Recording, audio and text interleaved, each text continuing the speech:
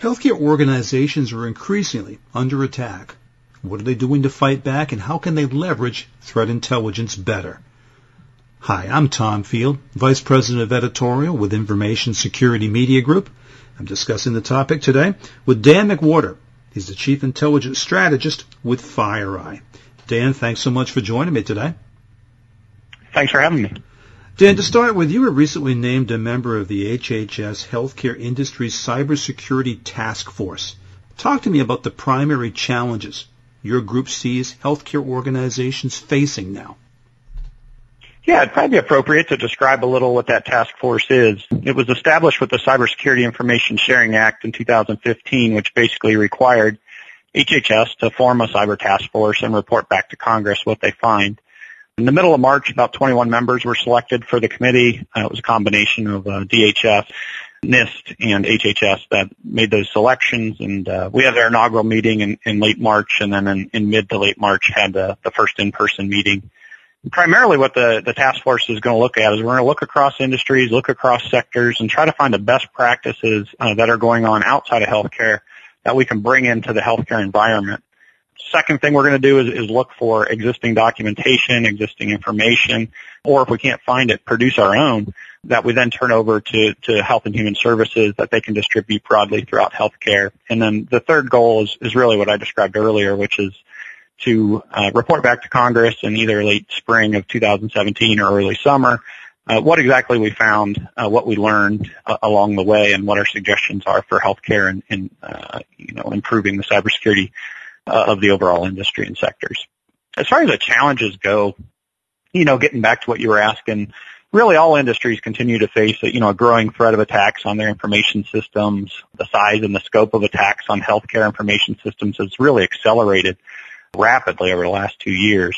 Inside of healthcare, the data that's actually housed is greatly useful for a variety of nefarious purposes, whether that is fraud, identity theft, extortion, business disruption attacks, and even economic espionage through intellectual property theft. With the data being so worthwhile and so juicy, for lack of a better term, it really highlights or emphasizes a lot of the challenges that healthcare has. They're really numerous. You could start with, say, electronic health records.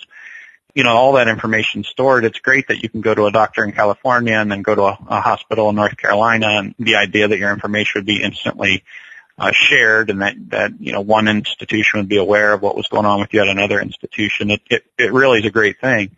But from a security standpoint, it's really a nightmare. You have someone housing your information, some exchange of information, some way for someone to fake being you, one central store of information that can be broken into. These things are all challenges from a defense standpoint. If you look at medical devices, they're really becoming more and more connected. So almost every medical device now that's implanted or used inside of a hospital system is connected to some sort of networking. What that does is, exposes an attack surface that can easily be taken advantage of by an attacker.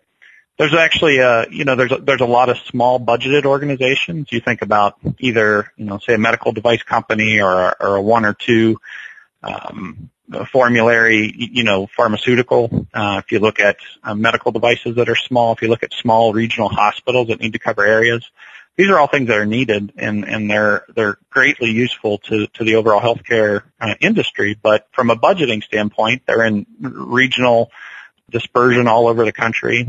Their budgets are small, and being able to afford talent to come in with expertise in cybersecurity is very difficult, as well as just having an overall budget for security that's appropriate to the level of risk. M&A activities, mergers and acquisitions are sort of ripe and rampant across healthcare.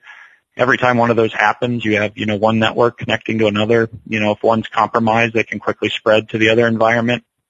You have a lot more interfaces. It's difficult for security professionals to see across both institutions after a merger and acquisition event. So all of those things present a lot of challenges. And then, to sort of finish off is just, research and trials. Obviously, the medical field's one of these wonderful examples of what can happen when you put research institutions and pharmaceuticals and, hospitals and community services all together in environments to do research to learn about things. But when you're doing that, you're sharing information, you're sharing communications, which obviously opens up more and more risk from a cybersecurity standpoint. Dan, to follow up, you talked about business disruption attacks as a key challenge for healthcare entities. Now, this has got to be more than what we've seen in the past in terms of DDoS. Describe for me the types of attacks that you're typically seeing. Yeah, this disruptive business attacks or the business disruption attacks really are a new norm for cyber threat actors. That they go in, they want to think about deleting data, damaging systems, modifying critical data. The attackers, offer to restore the systems or information to the victim organizations in exchange for money. So utilization of ransomware is probably the one we've heard about most, especially here in 2016. And that's just one means of accomplishing the goal of somehow or another taking over the data, whether it's from a deleting or changing and then offering up for ransom the data in exchange for money. But that's really just one aspect of this kind of disruptive attack. Other things they're targeting are personally identifiable information, and they're increasingly focused on enterprise networking devices as a means to do that. The personally identifiable information, of course, presents another way for them to make money. One of the interesting things about the ransomware attacks that we've seen recently is that they're actually somewhat targeted after the initial means of compromise. And what I mean by that is you can imagine someone walking up and down your neighborhood thinking about breaking into your house. They might want to go to the most expensive house and say, I'm targeting those guys. We know the Smiths have a lot of money, and they go in. That isn't how these healthcare things are typically happening. It's more random than that. But once they get access, it's like an attacker who gets into your front door, and then they instantly, instead of just looking everywhere for stuff, they say, I'm going directly to the bedroom, I'm going to the jewelry chest, I'm going to steal the diamonds, and I'm getting out. That's sort of how these guys operate. Once they get that initial means of access, which is somewhat random based upon who has vulnerabilities and who they can get access to, from that point on, it's a very calculated, very manual process they go through in order to grab the data they find most useful or to delete the data they think is most useful in order to have the ransoms. Really, the good news, though, at the end of the day is when it comes to these business disruption attacks, there's really a lot organizations can do to help protect themselves. That doesn't cost that much money. Poor network segmentation is a huge issue. Housing non-patch vulnerabilities that are either buried inside of networking or storage devices or medical devices is a real problem. Poor security hygiene, poor networking and host visibility can easily be improved. And then, of course, as always, protecting email as a delivery mechanism is an obvious place where people can improve. But all in all, there's a lot of reasonable investments and resources and capabilities that can vastly decrease the attack surface for most all healthcare companies. Dan, talk to me a little bit about threat intelligence. How can healthcare entities better leverage this data to maybe stay ahead of the threat actors that are targeting them? Yeah, one of the interesting things about threat intelligence is people always think you have to be the most sophisticated company with the biggest budget and have a threat intel team of your own in order to utilize the threat intelligence effectively. And that really couldn't be further from the truth. Intelligence is really an investment in security efficiency and effectiveness. So it provides you with the knowledge that you need in order to understand your exposure. And you can use that knowledge to prioritize your spending and actions. So the easiest way for a mid to small size institution to really put threat intelligence into action for their benefit is to buy solutions through manpower or products or both that basically have intelligence baked in.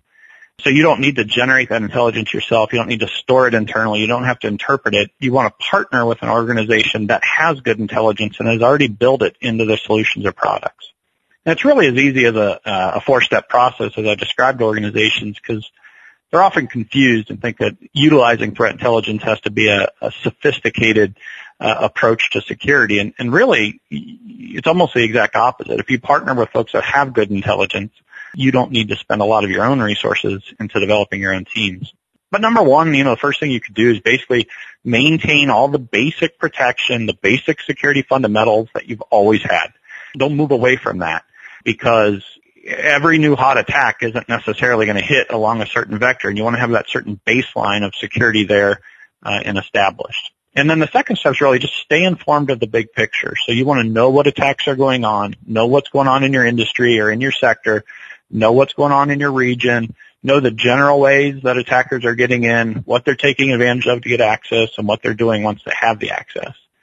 And then really what you want to do is go out, study the products and solutions that are in the marketplace, and find a company that has good quality intelligence baked into their products and solutions. And then the fourth step is really to take that list of companies that you really liked and compare it to the things that you found out in step 2 when you were paying attention to what was going on and you were hearing about the different attack vectors, and make sure you get good intelligence-backed products and solutions that are protecting you from those vectors that you learned about from your general thirst and understanding of the threat landscape. And then, of course, if you're a very savvy organization with a large budget, you can use Intel in so many more ways to have an extremely involved approach, like looking to build your own body of intelligence and, augment that from additional sources and then use that in your approach. But most organizations can get the most bang for their buck by using products and solutions that have really strong threat intelligence that are feeding those products and solutions. So talk to me a minute about FireEye. What solutions and services are you offering that do help healthcare organizations protect themselves against ransomware and some of the other business disruption attacks you've talked about? Yeah, there's really 4 primary pillars inside of FireEye that we try to sell. And the first is really a product platform that covers all the major visibility areas like networking, host, email, mobile, etc. And then we also have investigative products like our threat analytics platform and our enterprise forensics products that allow you to do deep forensic type research. So at the end of the day, that whole pillar is based, you're thinking about solutions you can buy, products you can buy that'll protect you and be watching over certain parts of the network or allow you to do deep discovery of certain parts of the data that you have. The second pillar is really a managed service. This managed service is this combination of taking our products and our expertise and having them watch over your network. So instead of buying the products and you doing all the searching and looking and in response yourself, you're hiring us to deploy our products, deploy our technology, and to keep a watch over all your networks and let you know when things aren't going right and help you with that response. And then our third pillars are professional services, which is probably best known for our world-class incident response, but that's not all we do. We also do all kinds of work in proactive planning and assessment services. But this is the organization you'd call if you have a compromise, you have an event going on in your network, you have a ransomware outbreak, and you need help. You'd call up this services group.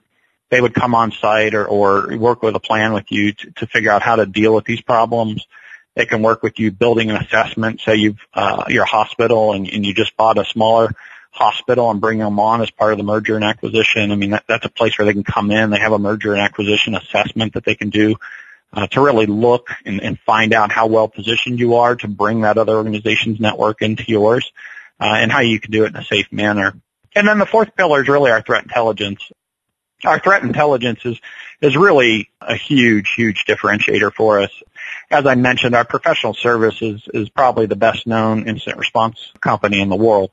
So people that have breaches, I would say probably 95% of the headlines you ever see, it's our folks responding to those breaches. And the reason that matters for threat intelligence is that we really get that first row view of what the attackers did. How did they get in? When they got in, where did they move? What tools did they use? What did they steal? Why did they steal it? Which systems did they go to? And after we do incident response engagement after engagement after engagement after engagement, tracking all these different attackers, that leaves us with a really interesting perspective on who these guys are and what they like to do and how you can recognize and detect them, those types of things. But then we augment that intelligence with really this FireEye product type of information. And I described that we have products that watch the hosts, and we have products that watch networks, and we have tens of millions of these virtual machines deployed all over the network across the world that all report back to a public cloud and tell us what they're seeing. So that source of intelligence, that telemetry type of intelligence, is extremely valuable. And then really the third component to that intelligence that we have that isn't really duplicated is really probably the largest private, human intelligence effort to gather intelligence in the world from a private entity. So we have hundreds of analysts displaced throughout the world that are getting to know folks in the underground. They're trying to get close to tool makers. They're trying to get close to people that sell data that they've stolen, and they're spending their time getting into these avenues where we can see sometimes before tools are even deployed, the creation of a tool or the request that a tool be created or someone selling data on particular companies or particular individuals. And so when you combine those three different views of intelligence, that's our fourth pillar, which is we offer intelligence solutions that can help companies really understand what's going on and prepare themselves. Note that we also complement all of our solutions with a rich partner ecosystem that offers us even more compatibility and coverage because of the partners we have that can be integrated into our products and solutions. Dan, final question for you.